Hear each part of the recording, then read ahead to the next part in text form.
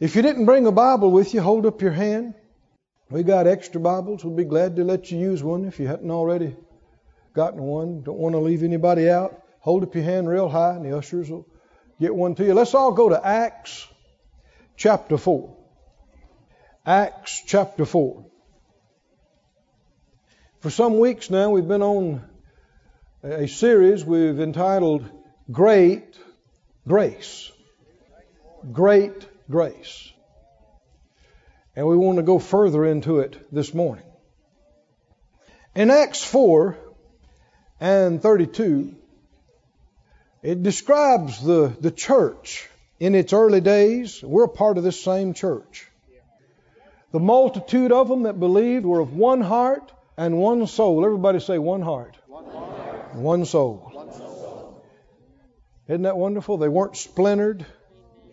Not a bunch of strife and fussing and fighting and splitting. They were all on the same page. All had the same thing in their heart and in their mind. Neither said any of them that all of the things which he possessed was his own, but they had all things in common. You know, the more full of the Spirit you get, the more full of love you get. Because the Holy Spirit, Spirit of God, God is love. You're full of Him, you're full of love. And the more full of Him, the more full of the Spirit you are, the less materialistic you are. And the less you think of mine when you think about stuff and money. Verse 33, and with great power gave the apostles witness of the resurrection of the Lord Jesus, and great grace was upon them all. Everybody say great power, and great grace. Great power and great grace. Great grace was upon, not just a few of them, upon them all. There was something on them, on the whole church. The Bible says it was grace and tells us a measure that it was great grace. So if there's great grace, there could be some grace, there could be more grace, a lot of grace, and great grace. The same word translated grace is sometimes translated favor. The favor of God, the grace of God. Mary, the angel told her she was highly favored. Thank you, Lord, to be chosen for what was about to happen and unfold. And the scripture says in Proverbs 19:12, talks about the king's favor is as dew upon the grass.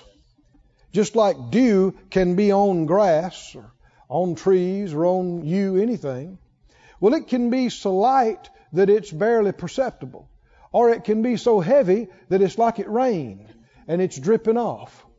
Well, grace is like that. Grace can be on you, that it's there, it's helping you, but you don't really realize it's helping you. You know, the Lord spoke to me some time back.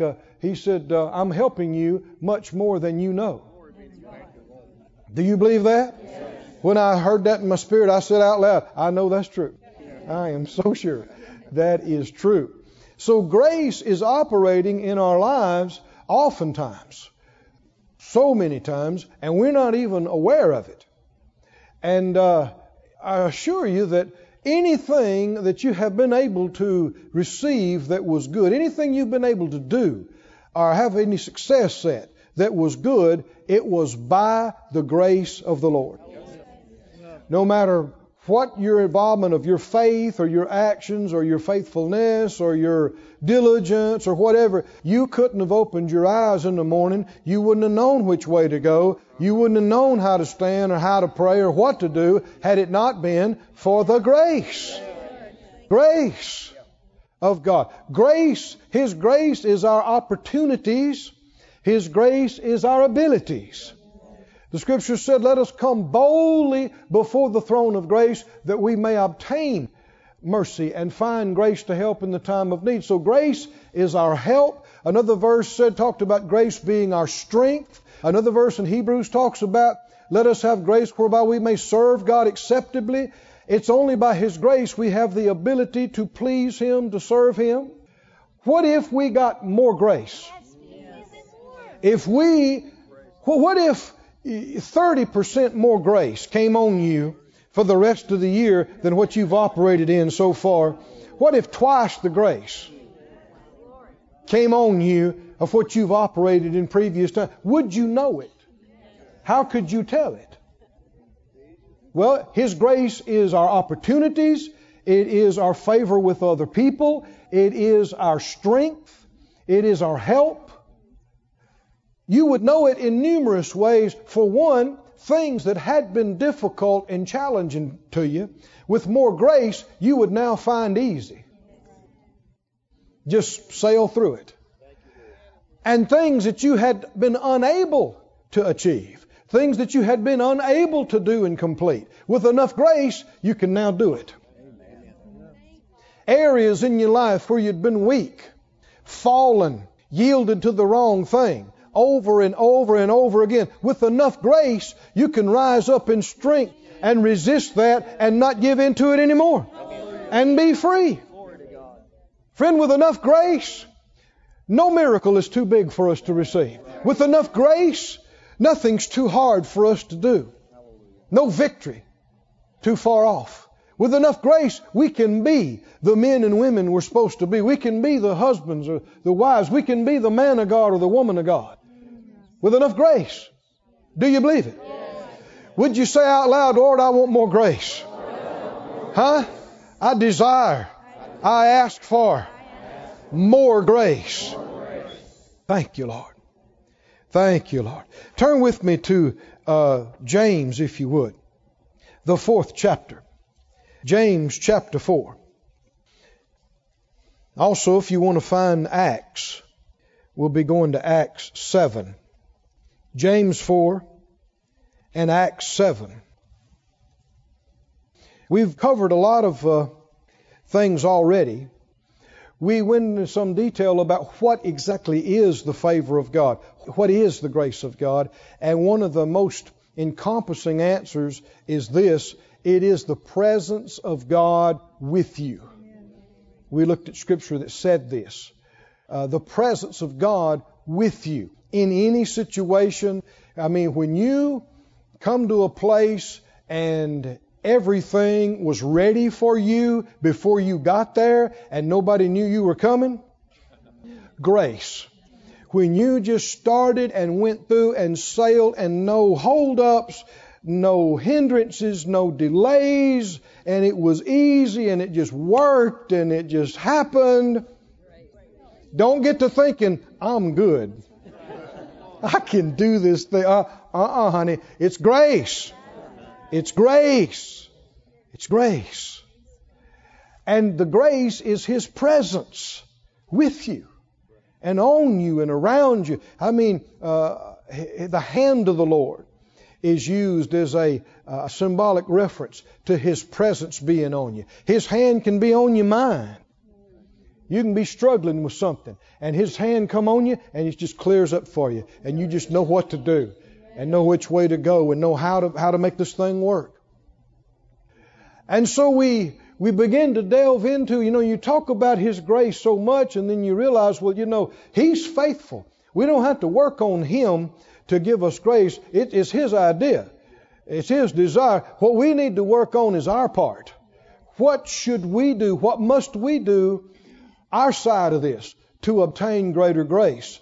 And so we saw in James 4, one of the most outstanding answers to this question, James 4:6. It says, He, God, gives more grace. More grace. So even though you have some, even though you've had a lot, would you take some more? Yes.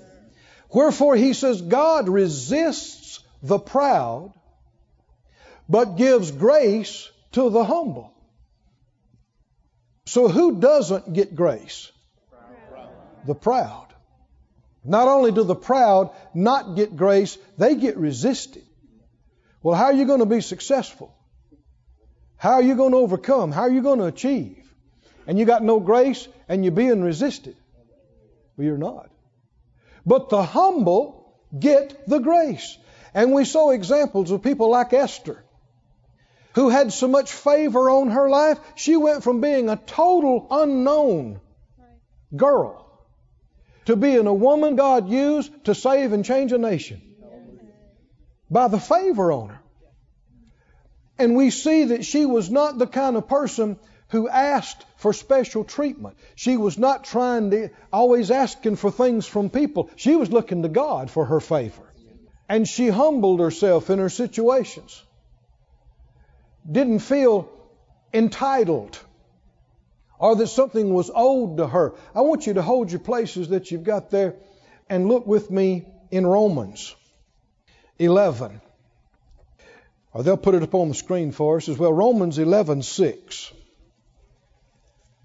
Romans 11:6 says, if it's by grace, then it's no more of works. Otherwise, grace is no more grace. If it be of works, then it's no more grace. Otherwise, work is no more work. That's King James. That's Elizabethan English. But why keep emphasizing it so much? If it's grace, it cannot be works. If it's works, it cannot be grace. If it's one, it can't be the other.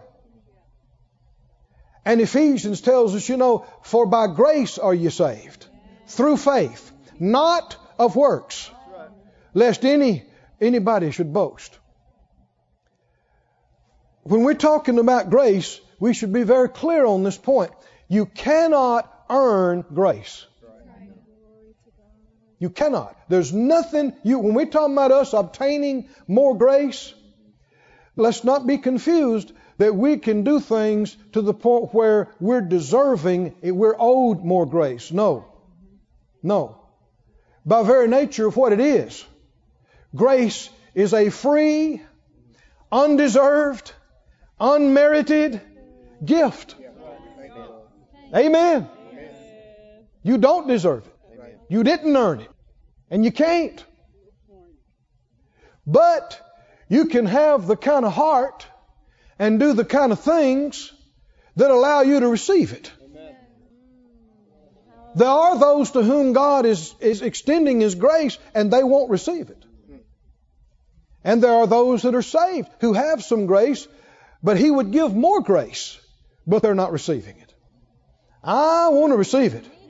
How about you? I want to receive lots of grace. More grace. Somebody say more grace. Turn to Acts 7, please.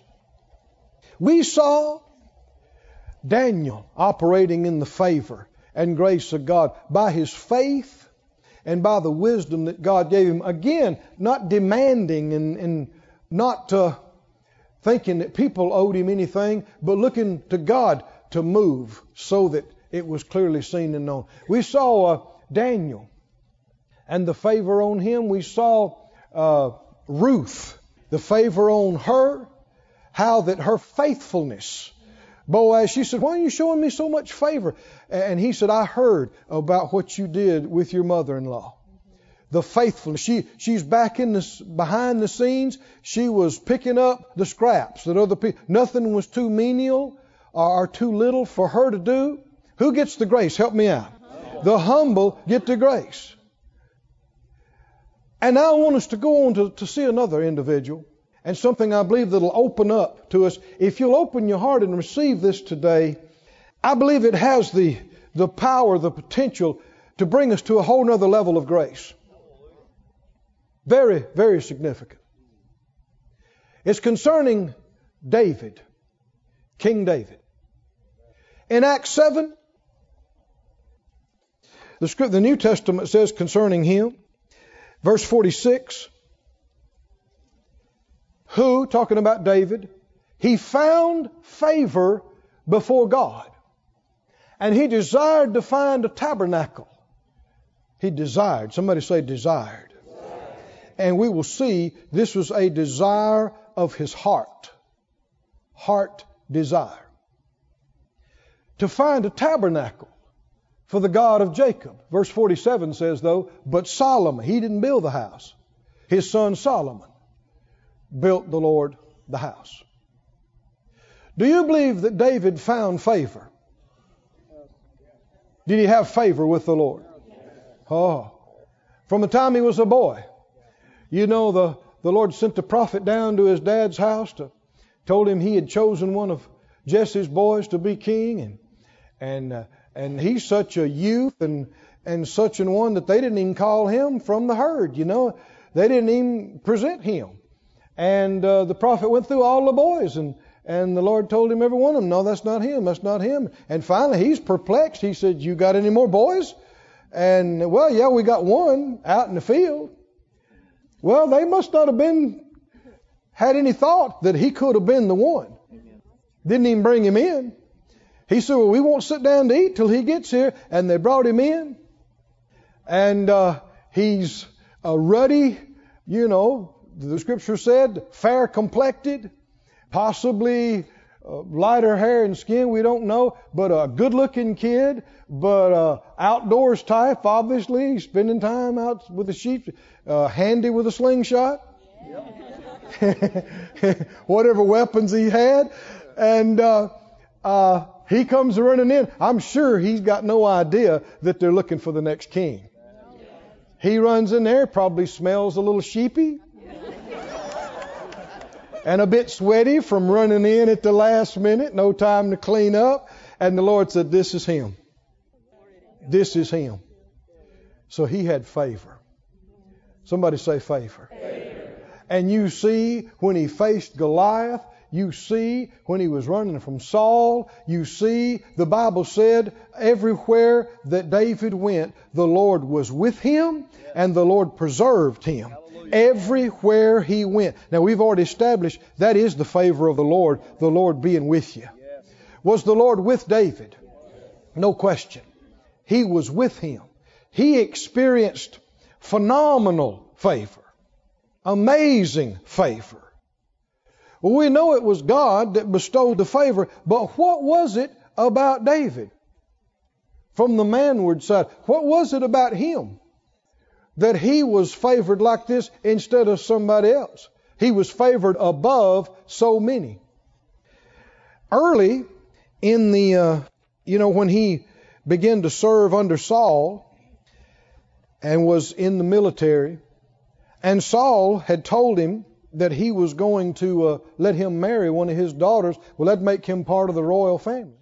And in 1 Samuel 18:18, David said to Saul, who am I? Who am I? And what is my life or my father's family in Israel that I should be son-in-law to the king? Who am I? Everybody say, who am I? Who am I? Now, the thing that will disqualify you from the grace of God is a sense of entitlement. Thinking you deserve something. Thinking it's owed to you. So many in his situation would not have said, who am I? They would have said, who better than me? I killed Goliath. I've led victory after victory. Sure, they want me. I'm Israel's golden boy. This is not how you get the grace of God. This is how you can forfeit the grace of God. Did he expect this? Did he think they owed this to him? He did not. What did he say? Who am I? Who am I? What is my life? What's my father's family in Israel that I should be son-in-law to the king? We're talking about how to obtain more grace. He's one of the most favored and graced individuals in the Bible right here now. And we need to see what kind of heart he had and has. I'm looking forward to meeting him in heaven soon. Go with me to 1 Chronicles 17. There's a chapter here. I want us to read the entire chapter. It's a moving passage to me. Years ago, I read this and the Lord ministered to me in such a strong and a deep way. And every one of us can relate to this. And if we'll embrace it more fully, I'm convinced the Lord will bring us to a whole nother level of grace. It's right here in this chapter. I want to read it in the NIV. You read it in whatever you have. 1 Chronicles 17 and 1. David has been delivered from Saul. He's, for a while, once a week, he was that close from being killed. And from the Philistines or from Saul or for somebody. And it seemed like, back when he was a boy, he was facing down bears and lions and then giants and then Saul. And then it was one thing. And the Bible said the Lord was with David and preserved him everywhere he went. You know why you're still sitting up in here this morning looking at me instead of gone years ago? The Lord's been with you. There's a lot of people people that you were familiar with, maybe friends with, and they died in their teens, or they died in their 20s or their 30s or whatever. And here you are older. Why are you still going? And then they've been gone for years. Why? It's the mercy of God. It's the grace of God. He's preserved you. He's preserved me. And now David is established as king. He's settled in his palace. And he said to Nathan the prophet, "Here I am, living in a palace of cedar, while the ark of the covenant of the Lord is under a tent." This is bothering him. Nathan replied to David, "Whatever you have in mind." Now, actually, most all the other translations says, "Do what you have in your heart." Do it. For God is with you. That's grace talk, isn't it? The Lord's with you. Do it. Verse 3. That night the word of God came to Nathan the prophet. He said, "Go tell my servant David, this is what the Lord says. You are not the one to build me a house to dwell in. I've not dwelt in a house from the day I brought Israel up out of Egypt to this day. I've moved from one tent site to another, from one dwelling place to another. Wherever I have moved with all the Israelites, did I ever say to any of the leaders whom I commanded to shepherd my people, why have you not built me a house of cedar?" He said, "I never said anything about a house." Verse 7. "Now then tell my servant David, this is what the Lord Almighty says. I took you from the pasture and from following the flock to be ruler over my people Israel." How do you get from there to there? It is the grace of God. "I've been with you wherever you have gone. I've cut off all your enemies from before you. And now I will make your name like the names of the greatest men of the earth." All kind of rulers throughout history have come and gone. And most people have no clue that they ever lived or ever reigned. But how many people know about David? Yes. We're talking about him this morning in Branson. "I will provide a place for my people Israel. I will plant them so they can have a home of their own and no longer be disturbed. Amen. Wicked people will not oppress them anymore as they did at the beginning. And have done ever since the time I appointed leaders over my people Israel. I also will subdue all your enemies. I declare to you that the Lord will build a house for you." Hallelujah. Glory to God. Glory to God. You know, how long was it, Phyllis? A year or so before we moved to Branson and the Lord led us and helped us to start this work. He gave us that word. Riding in the back of a plane. You remember that? We were talking with some people. And the Lord gave us this word. He said, I'm back up to that previous verse. Verse 9. "I will provide a place for you.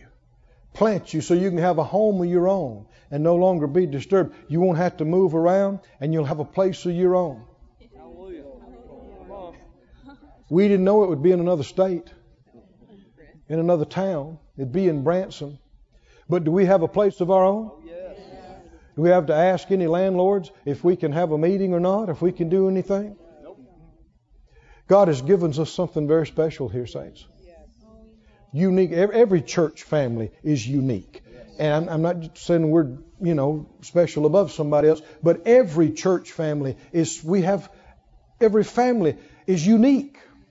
It's a little different from the other families. And aren't you thankful that the Lord's given us a place of our own? And a family. He'll give you a place for your family, for you individually, for your business, for your ministry, of your own. That you won't have to bounce around and people can't move you out and tell you what you can and can't do. Somebody say, a place of my own.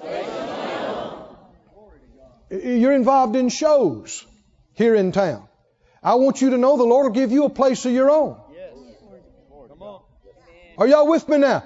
If that's what you're doing and you feel like you serve the Lord in that capacity, and the Lord needs people, not just, everybody's not supposed to be a preacher. He needs people in every walk of life. Every area, so you're reaching people in every walk of life. And you can have your own. You can have your own place. You can have your own building. You can have your own land. You can have your own vehicles. You can have your own equipment. You can have your own money. Come on, are you listening? He'll give you your own. Where you're not insecure and somebody can't just come and boot you out and kick you out last minute and change everything. You just, well, I don't know that I'm big enough. You know how many parishioners we had when we started this church? How many people in the congregation? None. None. You know how many we got in the congregation down in Sarasota right now? It's about to change. It can go, I like fast stuff, don't you? Stuff can go from 0 to 60 and like that. But churches can go from 0 to 1,000 like that. Huh? And more. Somebody say glory to God. He's the God who can do a quick work. Let's finish reading this. I'll provide a place for my people Israel, and will plant them. Let's look at that in the King James. Put the King James up on that. They'll dwell in their place. They'll be moved no more. Glory to God. Verse 10 in the NIV. I will subdue all your enemies, and I declare to you that the Lord will build a house for you. Verse 11. When your days are over and you go to be with your fathers, I'll raise up your offspring to succeed you, one of your own sons, and I will establish his kingdom. He is the one who will build a house for me, and I will establish his throne forever. I'll be his father. He'll be my son. I'll never take my love away from him as I took it away from your predecessor. Now, see, Saul be removed. Didn't he? And I'm sure that was in his thinking. He never wanted that to happen to him. He didn't want it to happen to his sons after him. And the Lord's telling him, you don't have to think about that. Even after you're gone, I'm going to take care of your son and your son's son after you. Friends, the grace on your life affects your children. And one of the greatest things you could ever do for your kids and your grandkids and your great-grandkids, more important than a college education, more important than buying them stuff, is serving God with all of your heart. Come on, are you listening to me? So He could pour out grace on you, because that's going to affect your kids after you. Next verse. I will set him over my house and my kingdom forever. His throne will be established forever. Nathan reported to David all the words of this entire revelation. Then King David went in and sat before the Lord, and he said, have you heard this before? What did he say? Who am I, O Lord God? And what is my family that you have brought me this far? The Lord said, I brought you from tagging along behind those sheep to ruler of my people Israel. Glory to God. This holds a very dear place in my heart. The Lord spoke this to me.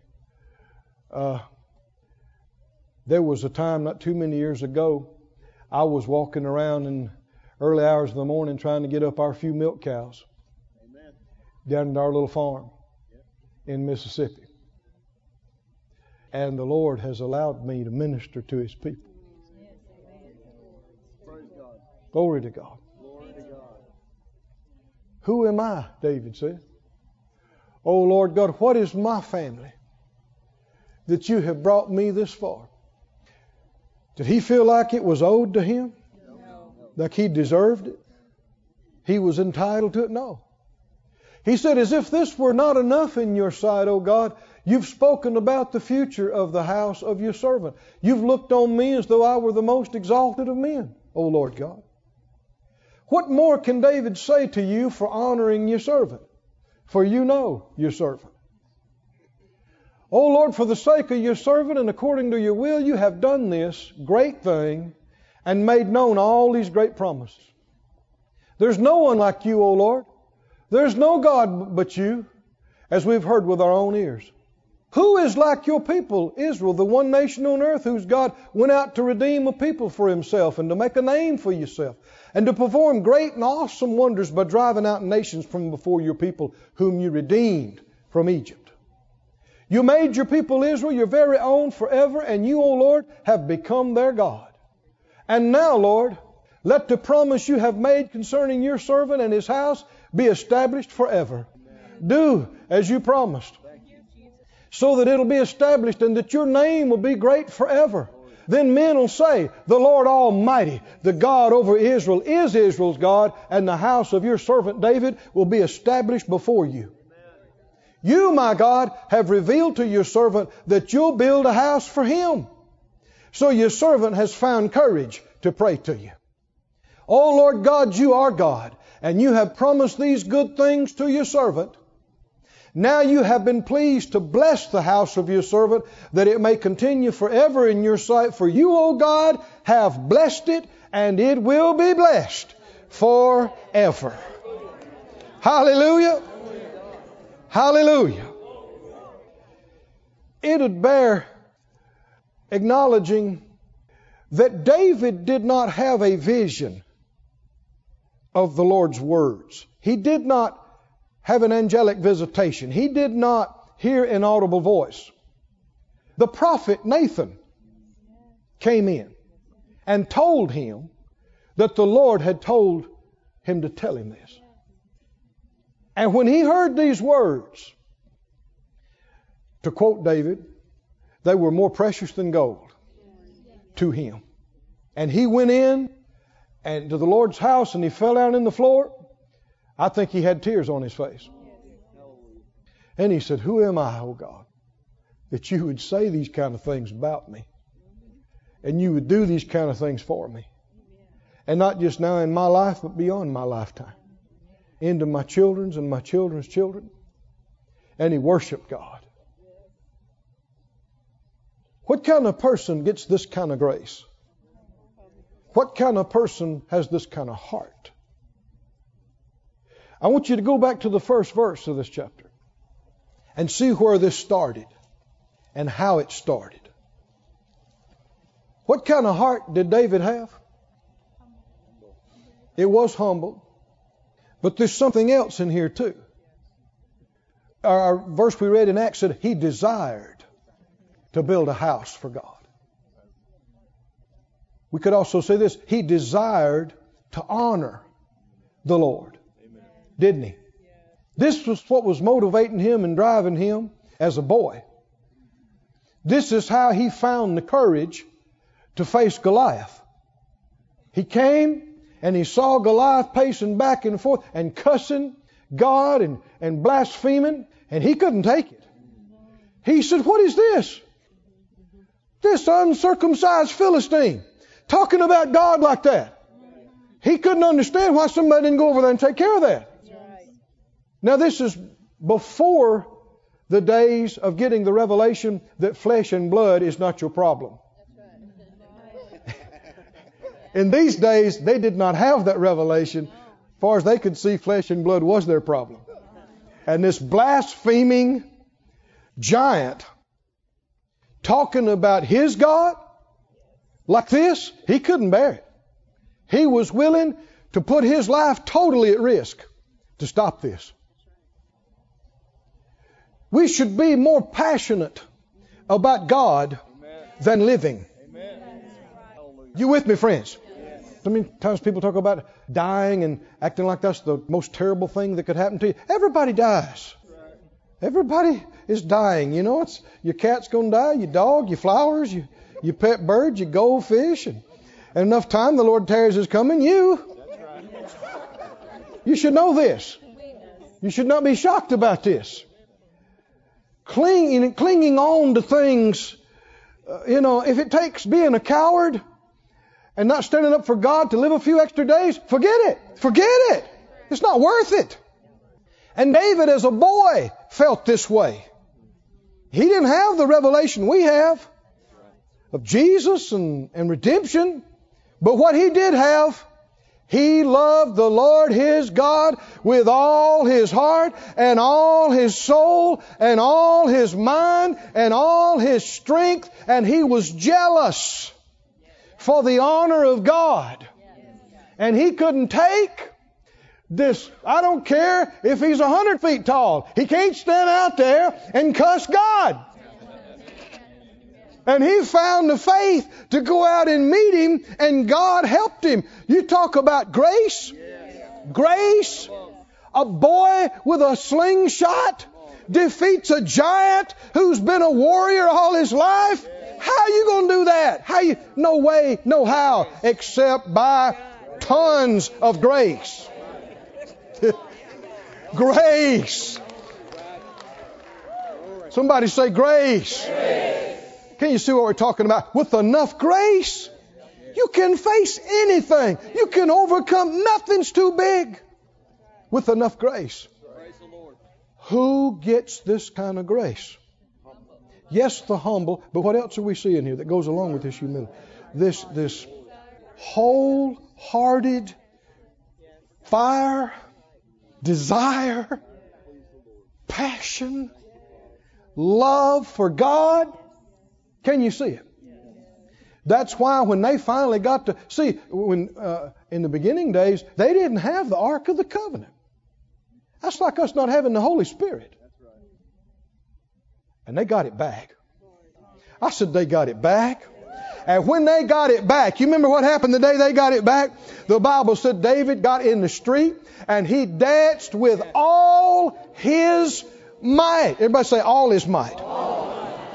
You talk about a dancing fool. You hadn't seen a dancing fool like that. I mean, he was giving her all he had and didn't care who saw or what they thought.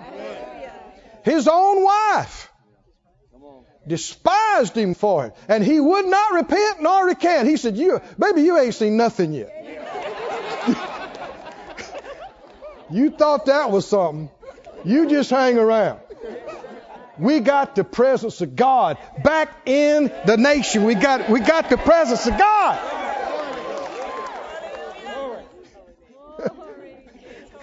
I'm going to dance. I'm going to shout. I'm going to do what it takes. Can you see what the Bible said? The eyes of the Lord are searching to and fro throughout the whole earth. Looking for what? He wants to show Himself strong on the behalf. Does that sound like grace? He wants to show Himself strong on the behalf of those whose heart is perfect toward Him. That word perfect doesn't mean flawless. It means complete. Wholehearted. Wholehearted. We should remember what's written in Revelation, where He told them, He said, I would you were cold or hot, but because you're lukewarm, I'm going to spew you out of my mouth. Surely being warm is better than being cold. Apparently not. What's the Lord saying? Make up your mind. Don't play with this. Be out or be in. Do it or don't. And if you're going to do it, do it. Reach down and give it everything you got. Hallelujah. And if you will do that, it's going to draw something from God to you. It's going to be grace. Parents know this. You know that you love your children. But I want to ask you about them loving you. God loves us. Amen. He's got nothing to prove. He's proved it 1,000,000 times over, and He proves it every day. He loves us. He'll never leave us. He'll never forsake us. He'll never quit loving us, no matter what we do. But when we love Him with all of our heart, it pulls something out of Him. It pulls on Him toward us. David, he didn't have that much light compared to a New Testament Christian, especially. But he's walking in all the light he's got. He knows God's brought him a long way from where he was to standing in this palace today. And where so many people are not thinking about, can I do more? They're glad nobody's asking them to do more. It's in his heart. He said, this is not right. I'm in here in this big palace and the ark's out there. Now see, the ark was the place for the presence of God, because the presence of God didn't live in everybody like the new birth has made available. But what's the presence of God mean to you? This is God Himself. And He said, the ark out there is in a tent. And Nathan said, the Lord's with you. Do what you think. And so he's getting ready to build a house. And how many think he's getting ready to build sure enough? To quote him, exceeding magnifical. He says what this house has got to be. Exceeding magnifical. Go with me over to first, you're in chapter 17, aren't you? Go to the 29th chapter? 1 Chronicles 29. Yeah, that's right. 1 Chronicles 29. When the Lord told David that, he said, I want to build the Lord a house. And the Lord said, no, you're not going to build the house. But I'm going to build you a house. And the scripture said, when Solomon actually completed the house, after David's already gone from the earth, he quotes these words that the Lord told his dad through the prophet. And why would he? David must have grilled him in him. And he said that the Lord said it was, David had it in his heart to build this house, but he wouldn't let him build it. But the Lord said it was good that it was in his heart. Everybody say it was good. It was good. That it was in his heart. Let me give you that reference. Some people might need to write that down. 1 Kings 8, 17 and 18. 1 Kings 8, you hold your place in Chronicles, but 1 Kings 8, 17 and 18, put it up on the screen for us. It was in the heart of David, my father, to build a house for the name of the Lord God of Israel. And the Lord said to David, my father, whereas it was in your heart to build an house to my name, you did well that it was in your heart. Say it out loud, you did well, that it was in your heart. Well, when David saw he couldn't do it, but the Lord said his son would be able to do it, he immediately started preparations for the house. He thought, well, maybe I can't build it, but I can provide the money and the materials. And so the next several, if you read the very next chapter, you read about campaigns in which their enemies were soundly defeated and their banks emptied. The Philistines were trying to overrun them and kill them, so they conquered them and relieved them of all their gold and silver and precious stones. And what David did was set up a God account. And he said, we're going to build the Lord's house. And he did this for years. Until finally, at the end of his life, just not too long before he died, Solomon, his son, is now on the throne in his place. The word of the Lord has already come to pass concerning that. And they're ready to break ground on the Lord's house. And they have an offering. And what an offering. It's recorded in this 29th chapter of 1 Chronicles. Verse 1, furthermore, David the king said to all the congregation, Solomon my son, whom alone God has chosen, is young and tender, and the work is great. For the palace is not for man, but for the Lord God. Don't you like that word palace? Not a shack. Huh? Verse 2, now I have prepared with all my might. When you love the Lord with all your heart, you do it with all you got. Like Paul said by the Spirit, I will very gladly spend and be spent for you, for God and for His people. He goes on to say, I have prepared with all my might for the house of my God. And he goes through the list. Gold and silver, brass, stones. Verse 3, because I've set my affection to the house of my God. He didn't just think about the Lord's things on the Sabbath, one day a week. He said, I have of my own proper good of gold and silver, which I've given to the house of my God, over and above all that I have prepared for the holy house, 3,000 talents of gold. I don't know if you know how much gold that is, but it, depending on the price of an ounce going right now, it's about 1.5 billion. That's out of his personal account. Somebody say glory to God. We've sown some $1 million seeds. Wouldn't it be something? Wouldn't it be something to sow $1 billion seed? Selah. $1 billion seed. Come on, you ought to just say that out loud so you can bounce off your ears. $1 billion seed. $1 billion seed. I think that would qualify as a super whopper chunk. Amen. Don't you? Yes, that might be bigger than a whopper chunk. That's super whopper chunk.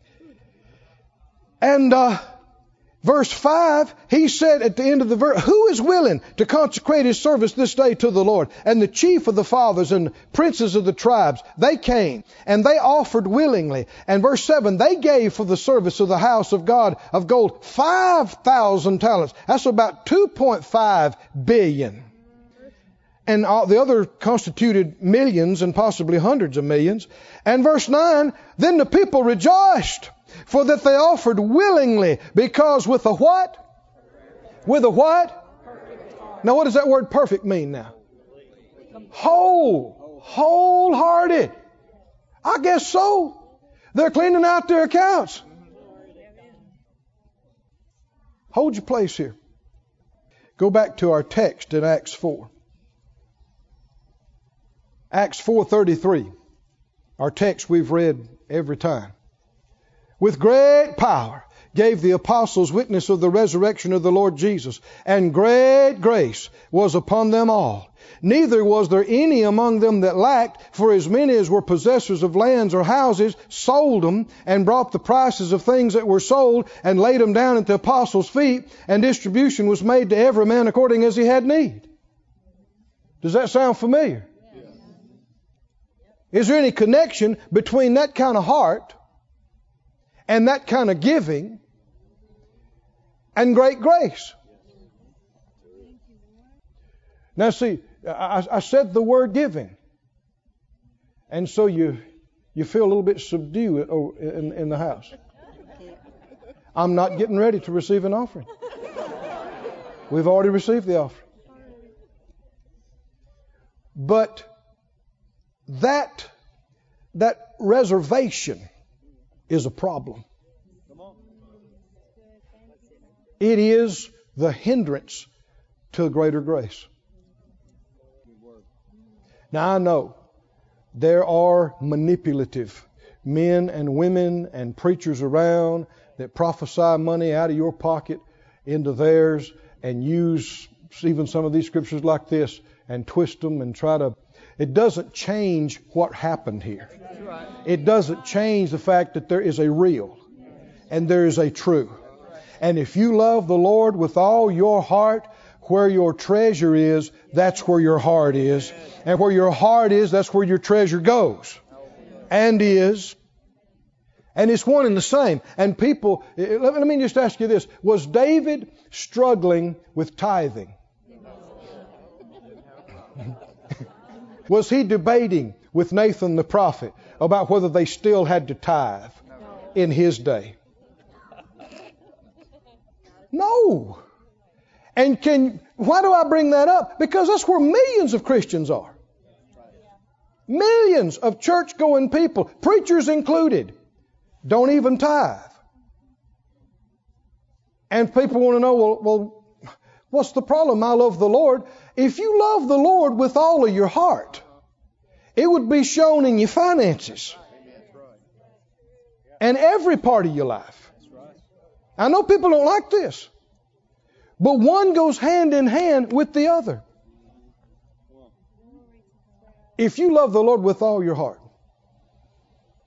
you're not waiting for somebody to tell you you have to do something and see what the minimum you can get by with. Your heart and desire is there, and you'll look around with the blessings on your life, and you look out and go, wait a minute.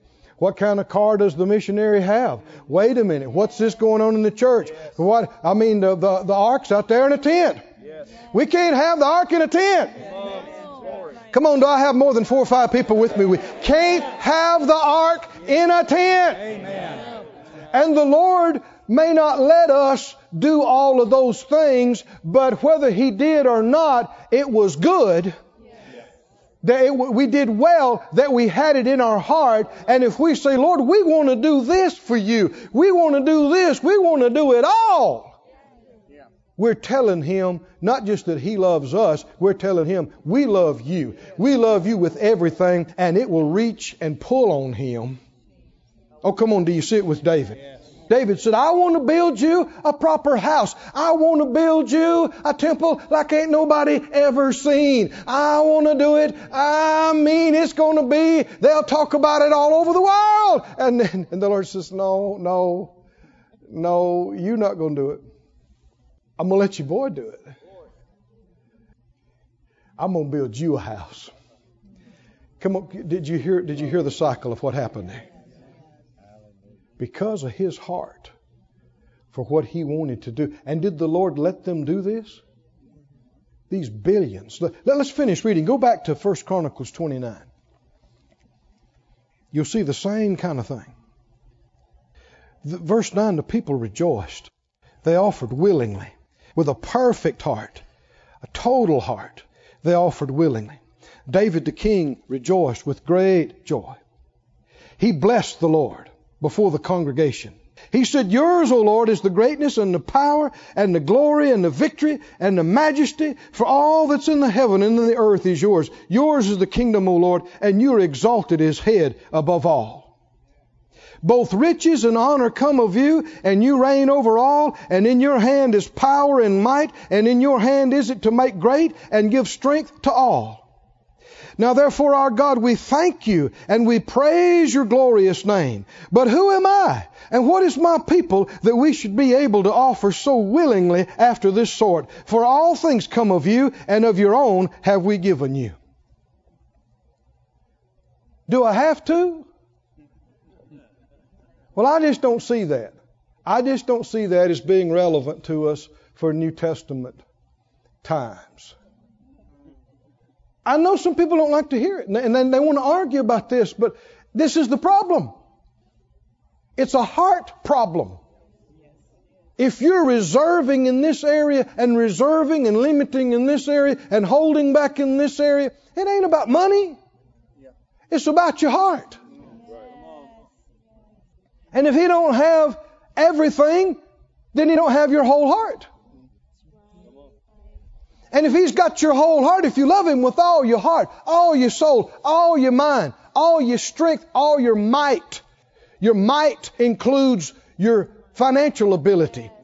as well as any influence that you have, any ability, anything that's under your hand. And you'll do it with all your might. Now, I know there's a lot of people that it bothers them to hear things like this, and they think, well, I don't have much. I'm not asking you for anything. We don't ask anybody for anything. Don't have to. We're not about to receive an offering. But that fear, that reservation, that timidity, that wanting to argue, to defend, that's narrowness of heart. That's not full love. We're on this earth for a few days. I said a few days. We'll soon all be out of here. We're put down here for a reason. We've come to the kingdom for such a time as this. The Lord said, I'll build my church on this rock. Hallelujah. And the gates of hell shall not prevail against it. I think we should have some conquests. I think we should lay hold and receive. I think we should advance. And we should have some celebrations. Amen.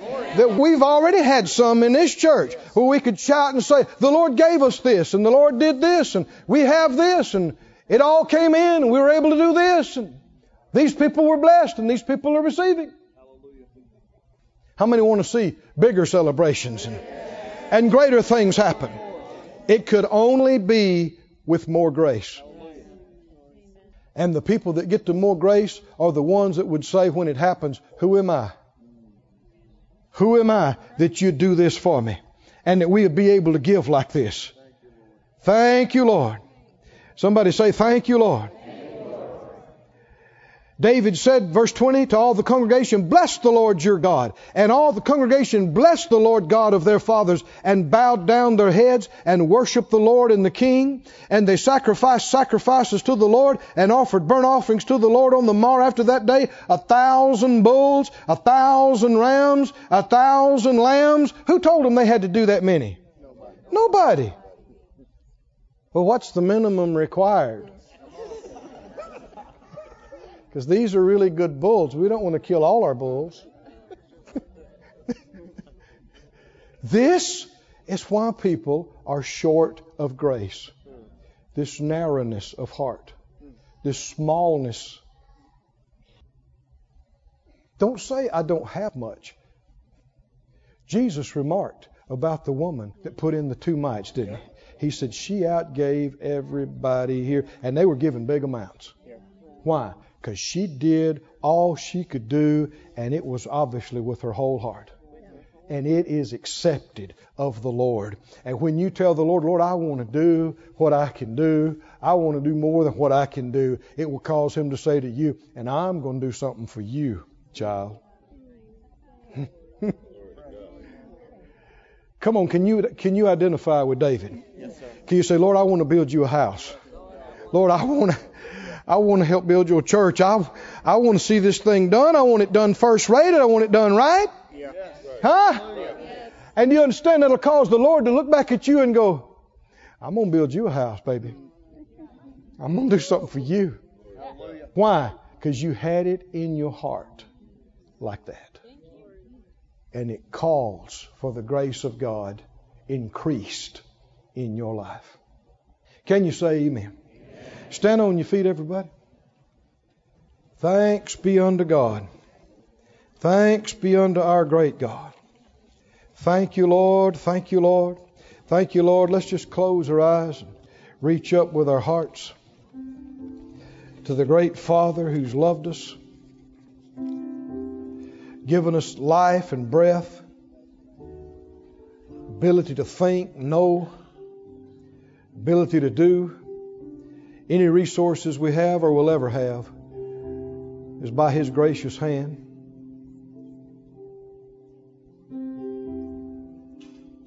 Pray it out loud if you have it in your heart to do so. Father God, I desire to give you my all. I wouldn't exist. I wouldn't be anything. I wouldn't have anything except for you and your grace. And I love you with all my heart, all my soul, all my mind, all my might, everything I am, everything I have. I have a desire. I have a burning passion to live fully for you, to go all the way with you, and to do everything to the highest level that you would have me do. I want to build you a house. Hallelujah. Let's sing. This ministry has been brought to you today free of charge by the partners of More Life Ministries and Faith Life Church. If you would like to help send this word to others at no charge, you can become a word sender today. For more information, visit our website at morelife.org.